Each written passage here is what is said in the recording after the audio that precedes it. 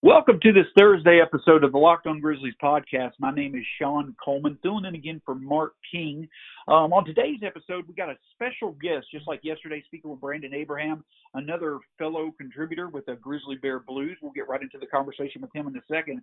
In the second segment, we'll go into detail about Jaren Jackson Jr., looking at him compared to the other rookies from a statistical analysis.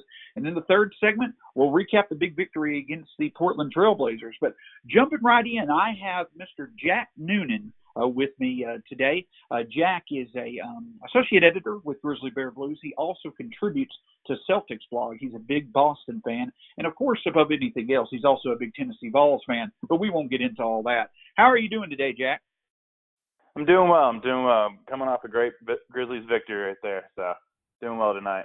It was fun to watch. It definitely finally Jaren Jackson Jr. got the chance to play, so we were excited to see that. Well, so Jack, just got a slate of questions here for you. Typically, we talk with site manager Joel Molinax. He's a bit under the weather today, so thank you for jumping in and being able to come on with us. But want to get right into it. A big theme this week through Grizzly Bear Blues, with us both being a part of that blog, has been JB Bickerstaff. We had fellow Grizzly Bear Blue contributor Brandon Abraham on yesterday. He wrote a pretty fantastic article earlier this week, and there was also a Twitter poll. I think it had over 400 votes. And just in general, people are pretty satisfied with JB's performance, and it makes sense with the Grizzlies overachieving this year. But from your past articles, you seem to have a pretty good grasp of, offensive sets, and that's something that has been kind of a criticism of JB Bickerstaff so far. Kind of seems like there's a lack of creativity on offense. But just want to talk with you for a second. The Grizzlies need value added through their coaching to play against playoff teams. How do you think JB can set the Grizzlies up for success on offense? Obviously, defense is a strength, but how do you think he might be able to take the personnel and use them as effectively as they can on offense? I believe, kind of going on a theme, it goes through a piece of it can go through Jaren Jackson, because right now it's looking like Mark and Mike are getting the majority of the minutes, or the majority of the offense flowing through them. I mean, that's what you expect with the Grizzlies. That's just what any coach would do. But it becomes difficult when you have Garrett Temple, who's slumping from the beginning of his hot streak from the beginning of the year, and Kyle Anderson, who's mainly defense first. So it's hard to have any offense stem outside of Mike and Mark on its face. But we're seeing, this incredible young rookie blossom in front of our eyes, and that's what he needs to key on a little bit more and give him more flexibility in the offensive sets, letting him, when they get a matchup down low, to exploit it. Because I've written an article that I think you were alluding to with Jaren Jackson's game on his spin moves around the basket, and we saw this even back in his Michigan State days. He has his back to the basket and can spin right around and does a great drive and spins right around and uses the baseline and some to lay it up and in. And it's created by one-on-one. So it's when he can get isolation around the block area, the low block area, and create from there. So that's what I would say that from the starting five itself, who I would key in for him to increase the offensive production and not have to rely so much on Mark and Mike. That's awesome analysis, and I'll tell you that's what it seemed like, in my opinion. When Jaren can get low in the paint and get that ball 5 feet in front of the basket, he's lethal. I don't think I've seen him miss, or at least he's been fouled. So I completely agree with you, and we saw that a little bit last night, thankfully, with the Grizzlies beating the Trailblazers. Jaren Jackson finally was featured, and the offense just seemed to move so much more fluid. But going along with that, before last night, the Grizzlies had been on a 3-6 slump after they had been the number one team in the West. A big reason for that was, obviously fatigue and potentially injuries setting in with Mark and Mike. You've seen the Grizzlies play. You've seen that Mark is not as effective. Seems like Mike's getting a little bit healthy. But how would you approach the clear fact that, the season's now having an impact on Mark and Mike, how would you approach them going forward, especially with the fact that we're playing, such a tightly packed schedule against quality teams? You're going to have to rest Mark at some point. And that's just, we all know how competitive Marc Gasol is. And he's the lifeline of this team and wants to play 48 minutes if he could, But because of this, I guess it might not be new, but this, recently aggravated ankle injury that he actually commented on. Chris Harrington brought it up in a great, I guess it was an interview turned into an article, but he touched on it. And Mark went out there and played on a bad ankle. And it's just things like that are great for, team chemistry, team morale. Like, it's great to rally around. But if that happens on more than one back-to-back, it's going to possibly take him out for more than, a long stretch of games, unwilling injury, so to speak. So it's important for JB to kind of sit Mark down and be like, listen, either play super limited minutes on some of these, like when the schedule groups up around the Christmas time, or else sit all together and just take a game off. And I had mentioned on the Tuesday show after the Nuggets game, I really laid into the main reason why we were unsuccessful was because of stubbornness on Mark's end. Because right now he's a liability. Last night he showed up and he played well, but there's just some stretches where his stubbornness of wanting to play with an injury, he's doing more harm than good. But you can't blame his competitiveness. And I also got on to JB because at some point you just got to sit Mark down and be like, listen, we need to do this. So yeah, I agree. Rest seems like it's probably the best remedy. Besides the injuries, coming into this year, we knew that one big weakness of the Grizzlies was going to be rebounding, and it's starting. I think this stretch of games right here is exposing that more than any point previously in the season. 69 rebounds given up to the Lakers on Saturday night, starting with the Pelicans last Friday through the Rockets this Saturday. That's 6 games in 9 days, and in which we're going to face 5 of the top 10 teams in offensive rebounding percentage.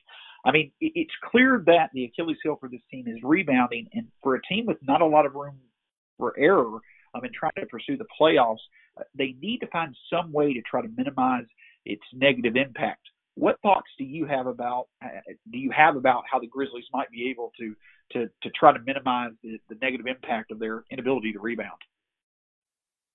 It's difficult because the wings on the court right now, either, of course, Chandler Parsons and Dylan Brooks are injured, so that hurts the wing depth. And I'm sure y'all have talked about that, and we've talked about it on the site many, many weeks to this point.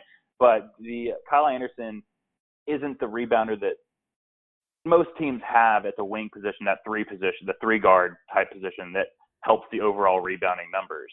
So this is one thing that I've kind of thought after watching this lineup changes and Bickerstaff getting some slack from, Memphis Twitter, Memphis just media in general about his lineup sets and changes and everything. Because I believe JaMychal Green is one of the best rebounders on the Grizzlies.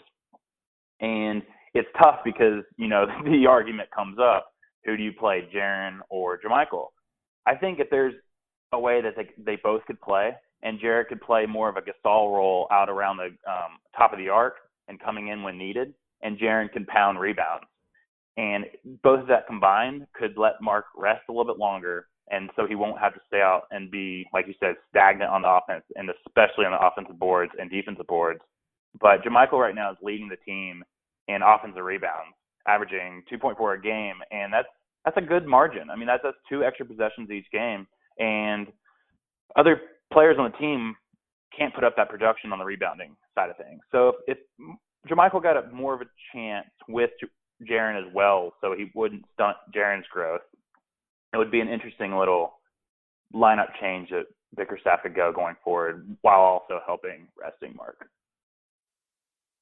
I think that's an excellent point, Jack. I to be honest with you, I had not thought about that, but that makes perfect sense. That takes care of that's a way to kind of cure 2 of your weaknesses. So great insight there. Speaking of Jaren Jackson Jr., through your experience with writing and things like that, you have pretty good insight through other areas of the nation, which are which are in the midst themselves of seeing, pretty talented rookie from this class as well. You're not in the Memphis area yourself, so you got a little bit of insight, kind of how that, Trae Young, Luka Doncic, how they're impacting other areas. Outside of Memphis, what is the perception of Jaren Jackson versus these other rookies? Is he on the same level? Is most of the hype here in Memphis? What's your take on how how folks outside of the Memphis area look at Jaren Jackson? Jaren Jackson right now, I'm currently in the Atlanta area. So, of course, you got the Trae Young hype and buzz and everything. And that's he started out at a very, very hot pace. And so the trade was worth it. The Doncic trade I'm alluding to. The trade was worth it, yada, yada, yada. Trae Young's going to be the next step. And then he kind of hit a swoon, which all rookies do. And especially rookies like Trae Young, you can't really look into too much in the first, 3 months of the season. But the hype around Jaren out here and kind of on the national level, national level meaning I listen to podcasts. I'm not tuned into the national beat too much, but it is that he's already one of the best rookies, has a chance to be rookie of the year if something happens to Luka, not injury wise, but like a swoon in his stats or something along those lines, and that he's the real deal, that Memphis completely hit a home run with this pick, and that it's looking good, especially finally being able to build a young core and not having to rely on aging veterans that the Memphis team and area has seen over the past 5 years. Gotcha, and that's refreshing to hear, and I think that's what Memphis fans want to hear. I know that Memphis takes pride in kind of having that rebel attitude of they like being underrated, being the underdog, being able to perform when not much is expected of them. But you just know that Memphis has always wanted that transcendent superstar potential. That when people think of Memphis, there's this guy really is one that can make a national impact, and I do think they finally have that in Jaren Jackson. So it's going to be a fun debate. For the second segment of this show, we're going to compare him to the rest of the rookies today. It's going to be a fun debate for a while with this rookie class. Jack, I'll wrap up with this question. Also with you being able to have a unique perspective outside of the Atlanta area. Talking about within Memphis and outside, how does it feel following the Grizzlies this year versus last year? Last year at this time, we were starting to try to find as many tank gifts, and we were passing around the Tank Commander nickname. And this year, we're sitting here trying to figure out, is Jaren Jackson a Hall of Famer, and what players can we add to the playoff run? How's the feeling changed just in a year's time frame last year compared to this year, and how much better does it feel? It's a complete 180, and it's so much better. Writing's my passion, so I could write about, the worst team or the best team. But being able to write for a team that has a passionate fan base in Memphis, of course they do, regardless if the team's good or bad, but also the narrative behind that team that I'm writing for. And like you said at the top of the introduction, I'm a Boston sports fan. I've grown up liking Boston sports, and my dad's from Boston, all that. So I came into GBB in general as an outside opinion that wasn't from the Memphis area itself. So it's so much nicer, and blatantly just so much nicer to write for a good team than a tanking team, even though that I've definitely, if you look back at my archives, definitely was all for the tank. But now that the team is good, it's all for a playoff push and how to make this team, like you said, how to make this team better, adding possible pieces, a scoring wing, a scoring guard, stuff that could make the team moving forward a chance to be able to, ride a little bit longer into the playoffs. So. And, the thing that I'll say is that, there are varying opinions on, did the tank make sense? What was it worth it? For a small market, should they do it? I think at the end of the day, if Jaren Jackson Jr. is the result of that, I don't want to do it again, but I would say for this one time, we pretty much knocked it out of the park. So I definitely agree with you. It is about time because Chris Wallace has done some damage. So it's nice for him to finally be able to claim a good first-round pick. As long as he doesn't trade him for Bill or another asset, we'll be good. Yeah, let's not speak too soon. That's exactly correct. So, Jack, I want to end the talk with you today for a little surprise for our regular host, Mark King. Of course, me and you both are Tennessee Volunteer fans. And, of course, as you know, this Saturday, Tennessee is coming to Memphis for a pretty big matchup. You got any predictions for the game? I'm hoping and confidently saying that Tennessee will beat Memphis. And like you said, I went to the University of Tennessee, and so I'm a diehard Vol. And their rivalry with Memphis, I like that it's getting started again because it's always good for any in-state competition. But I think that Memphis is still building, with Penny just coming in and everything like that. So I believe that Tennessee will have the talent to win. Now, coming off a huge Gonzaga win past Sunday, they might have a letdown this Saturday, but we'll see. So I predict a Tennessee win. It will be a lot closer than probably the outside Tennessee community thinks, but I think Tennessee can pull it off. I'm going to end the show tomorrow with some thoughts on just Memphis, on the Grizzlies and the Tigers and everything like that in general. But I agree with you.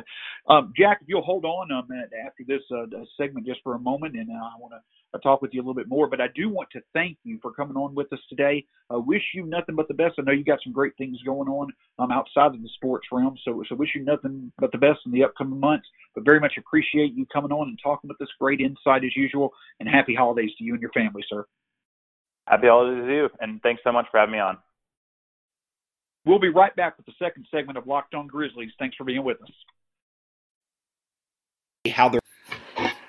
Welcome back to the Locked On Grizzlies podcast. In this segment, as we do every Thursday, we want to look at Jaren Jackson Jr. from a statistical analysis, kind of compare him to rookies around the league. But I want to take it a step further. We're going to look at Jaren Jackson in terms of his production against other rookies in the league. Also want to look at how Jaren Jackson as a rookie is impacting the Grizzlies in terms of their offensive game plan. And to take it one step further, also have a pretty interesting nugget of information to share comparing Jaren Jackson to other rookies in NBA history. But starting off comparing Jaren Jackson to the rookies in the league, just cutting straight to the point when it comes to the Rookie of the Year campaign, we're now a third of the way into the season. We have enough validation now to kind of see where rookies are, how they're producing. The trends should start being enough for you to really formulate an opinion of how each rookie right now is playing their game, what their strengths are, what their weaknesses are, so on and so forth. There's a big difference between a 25 to 27 sample game size versus a 5 to 7 sample game size. And so the reason I bring that up is because just simply straightforward, I would put Jaren Jackson fourth of the Rookie of the Year campaign right now. That's not saying he's the fourth most talented rookie in the league. That's not saying that at all. It's just that typically in these type of award races, counting statistics are what count the most. And Luka Doncic, Trae Young, DeAndre Ayton, each of those players are only playing 5 more minutes per game on their team than Jaren Jackson Jr., but they are on teams that are, in some cases, significantly less talented than the Grizzlies. Those teams just don't have as many options to produce as the Grizzlies do in terms of their roster. So those rookies have the ability to be used more, they have the ability to be featured more, so on and so forth, and so they have the ability to put up more counting statistics, and it shows in the year-to-date statistics. So when I say that Jaren Jackson is fourth in the Rookie of the Year campaign, it's just because of the fact that he is going against other rookies who are simply putting up higher totals due to the fact that they're being used more. But overall, in terms of win shares, that's an overall cumulative statistic that shows how much a player contributes to their team's wins. Right now, Jaren Jackson is actually second. He's right behind DeAndre Ayton. DeAndre Ayton is at 2.3 win shares for the season. Jaren Jackson is at 2. Jaren Jackson is 8th in three-pointers. And the amazing thing about that is Each of the 7 rookies above him in terms of three-pointers made this season are all guards. Just goes to show how versatile Jaren Jackson's offensive game is. He's 5th in rebounds, 11th in assists, 4th in steals, 2nd in blocks, and 7th in offensive rebounds. So what does this go to show? It shows that statistics match the perception of what Jaren Jackson Jr. is. These show that he is a very versatile inside-outside threat when it comes to offense. It shows that rebounding right now is probably the one part of his game that he still is working on to be able to make a significant contribution night in and night out. But it also goes to show the fact that since he's 4th in steals and 2nd in blocks, the amazing natural talent this kid has defensively, which is something you don't usually see with rookies. Typically with rookies, the last part of their game to develop to being effective in the NBA is the defense. That's not the case with Jaren Jackson. Just as much of an impact he can make on offense, he makes an even bigger one on defense. In a few minutes, we'll see just how big of an impact. On a per-game basis, he's 5th in points, 5th in rebounds, 2nd in blocks, 5th in steals, and 5th in field goals. So, again, what this goes to show is that because of his all-around game, even though he's probably used less and is being featured less, Jaren Jackson still is able to, on a per-game basis, produce enough to be right up there with the best rookies in the league. So just another point of validation to show how rare of a talent Jaren Jackson Jr. is. Going back to the Rookie of the Year campaign discussion, right now Trae Young has nearly 80 more assists than Luka Doncic in the assist total. It just goes to show with Trae Young how effective he can be beyond scoring. He is a true guard, and when the ball is in his hands, he'll be able to make sure that the team on offense is getting the ball to the best option night in and night out. DeAndre Ayton has almost 90 more rebounds than the next closest rookie. So it just goes to show on his end that he truly is what people thought. He is someone that will be able to contribute on the board, scoring, and things such as that. So again, statistics are starting to separate the talent level of the rookies, and with Jaren Jackson Jr., Trae Young, Luka Doncic, and DeAndre Ayton, it's clear why they all 4 were in the top 5 of the draft. Shifting focus from looking at Jaren Jackson in terms of the rookies around the entire league to Jaren Jackson on the Grizzlies roster. Obviously, a big debate is being, how should we use Jaren Jackson? And that JB's not using Jaren Jackson enough. There are obvious reasons why at times he may be limited. Foul trouble, the fact that JaMychal Green, as JaMychal did last night, the effective play of JaMychal Green, especially in rebounds, may limit some of Jaren's minutes. Yet all those make sense. But one statistic that really stood out to me when I was looking at Jaren compared to the Grizzlies' success was that when Jaren Jackson Jr. takes 10 shots in a game, the Grizzlies have an 8-4 record. And so why did I choose that statistic? Well, the big reason why is because him taking 10 shots to me means 3 things. Number 1, he's playing. Jaren Jackson Jr. is playing enough minutes for him to get in the flow of the game and really be able to settle in with his talent for it to make a difference. The second thing that it means is that the Grizzlies are actually running an effective offense. They are featuring Jaren Jackson Jr. Whenever Jaren Jackson Jr. takes 10 shots, that means that he is getting the opportunities. The Grizzlies are making it a focus to get the ball to him because they feel he is going to be able to give them the best chance of success at getting buckets. Just like Mark and Mike, he should be featured night in and night out on offense.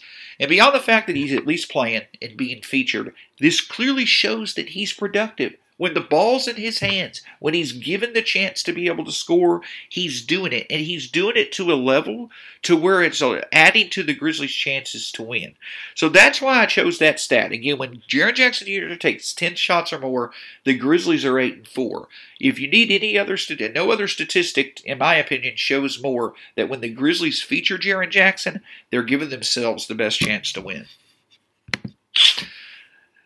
If you follow Twitter, and if you're a part of Grizzlies Twitter, you've noticed that there have been, almost after each game, there are folks will give a statistical baseline, like this number of points through this many games, this number of blocks through this many games, so on and so forth. And it seems just like almost on a nightly basis, there is a new statistical baseline that Jaren Jackson is producing that puts him in an exclusive club in terms of rookies in NBA history. And so I took Jaren Jackson's to date this season production, and I put it into a database just to see how rare his statistical production might be. And right now, Jaren Jackson Jr. is averaging 13.1 points per game. He's averaging 1 steal per game, and he's averaging 1.8 blocks per game.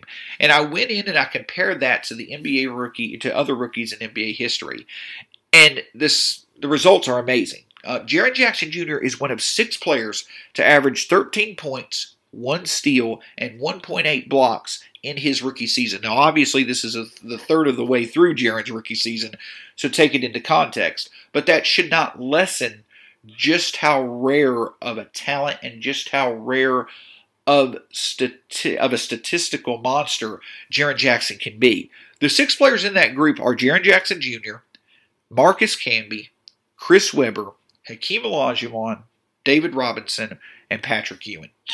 So what does this mean? Well, it goes to show that Jaren Jackson Jr. is one of only 6 big men in NBA history who have been able to impact both the offensive and defensive court to the level that he is. Again, as I mentioned earlier, you usually don't see rookies be able to be significant contributors on the defensive part of the floor. This right here goes to show just how rare that is. You also have to take into consideration, we're talking about 3 Hall of Famers between David Robinson, Olajuwon, and Ewing. And with Webber and Camby, those were 2 of the most heralded, most well-thought-of big men on draft night, likely within the past half century. So this just goes to show how exclusive of a club Jaren Jackson Jr. is in with his statistical production.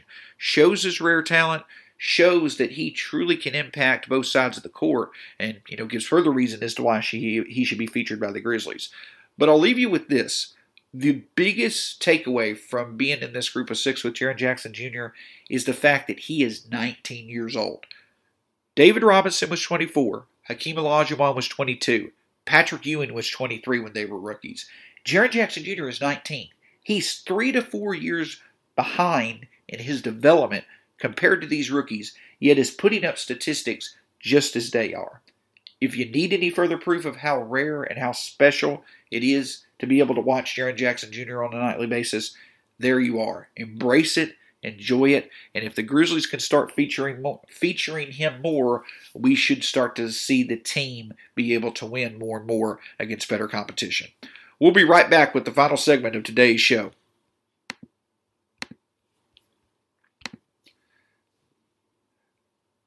Welcome back to Locked On Grizzlies. So last night, 92-83 victory over the Portland Trailblazers. A needed and big victory for the Grizzlies, obviously, coming off their 2 losses. The big one to the Lakers on Saturday night, and then obviously the disappointing one to the Nuggets on Monday night.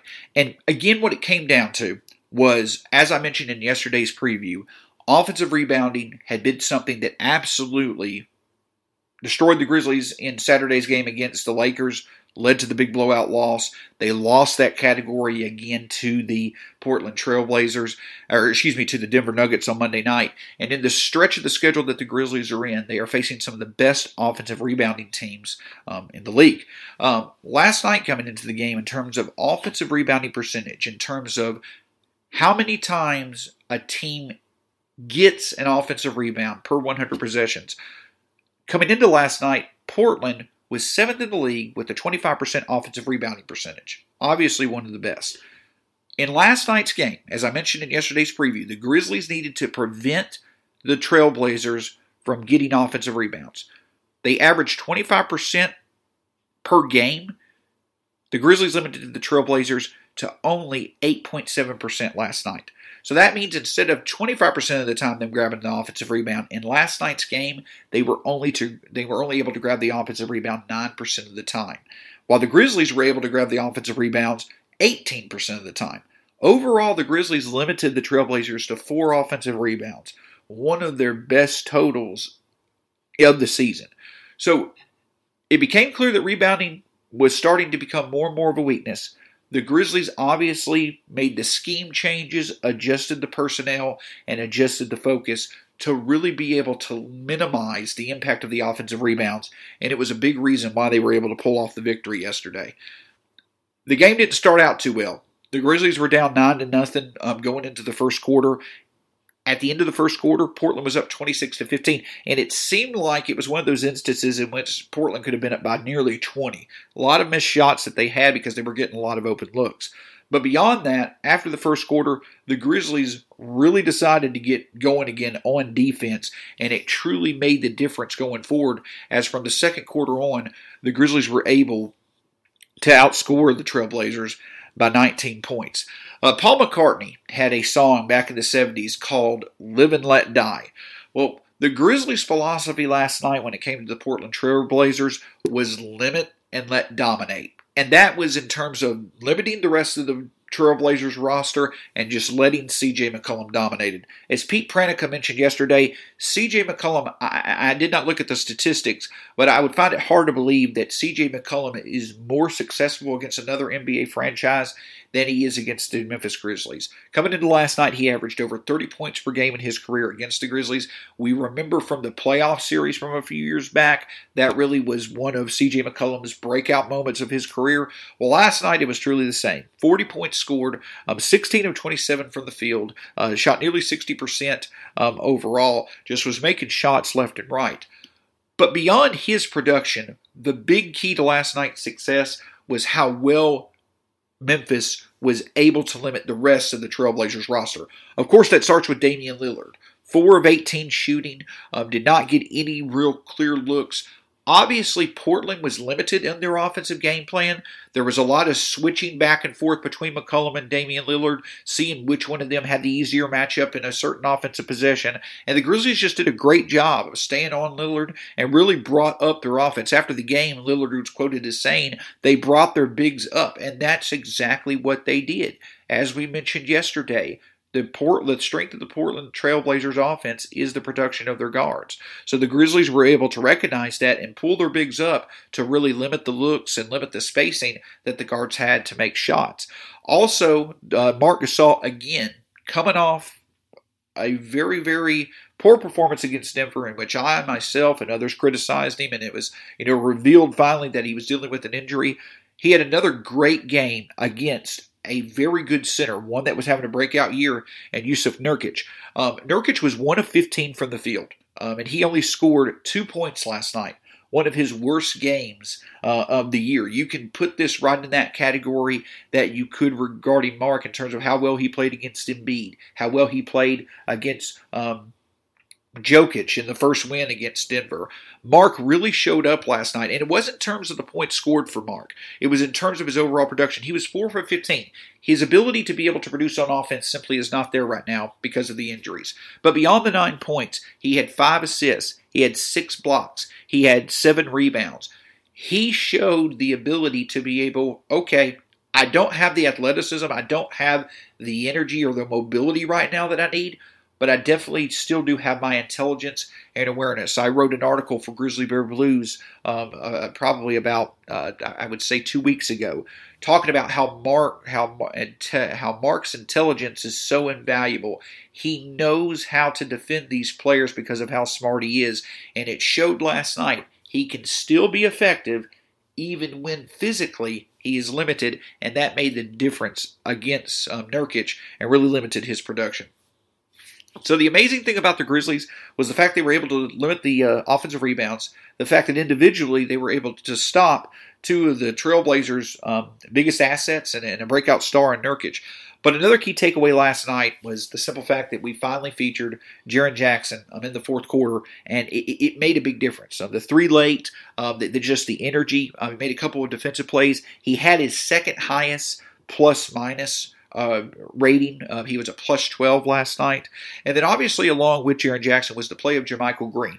Last night, JaMychal Green brought an energy that was truly needed. There's been a lot of debate, a lot of negative debate in terms of JaMychal Green versus what he means to the Grizzlies. I know regular host Mark King is a big fan of what JaMychal Green brings to the table, and it makes sense. He's our best rebounding asset at times. But the thing is that he currently is what we need in terms of energy. Through this tight of a schedule, in which other players are definitely fatigued and injured, his energy off the bench is making a big difference. It made a huge difference against the Pelicans. He showed up against the Nuggets, and his play last night really uplifting the Grizzlies after a pretty terrible first quarter was one of the big boosts they needed to come and pull off the victory. So just a great team effort overall.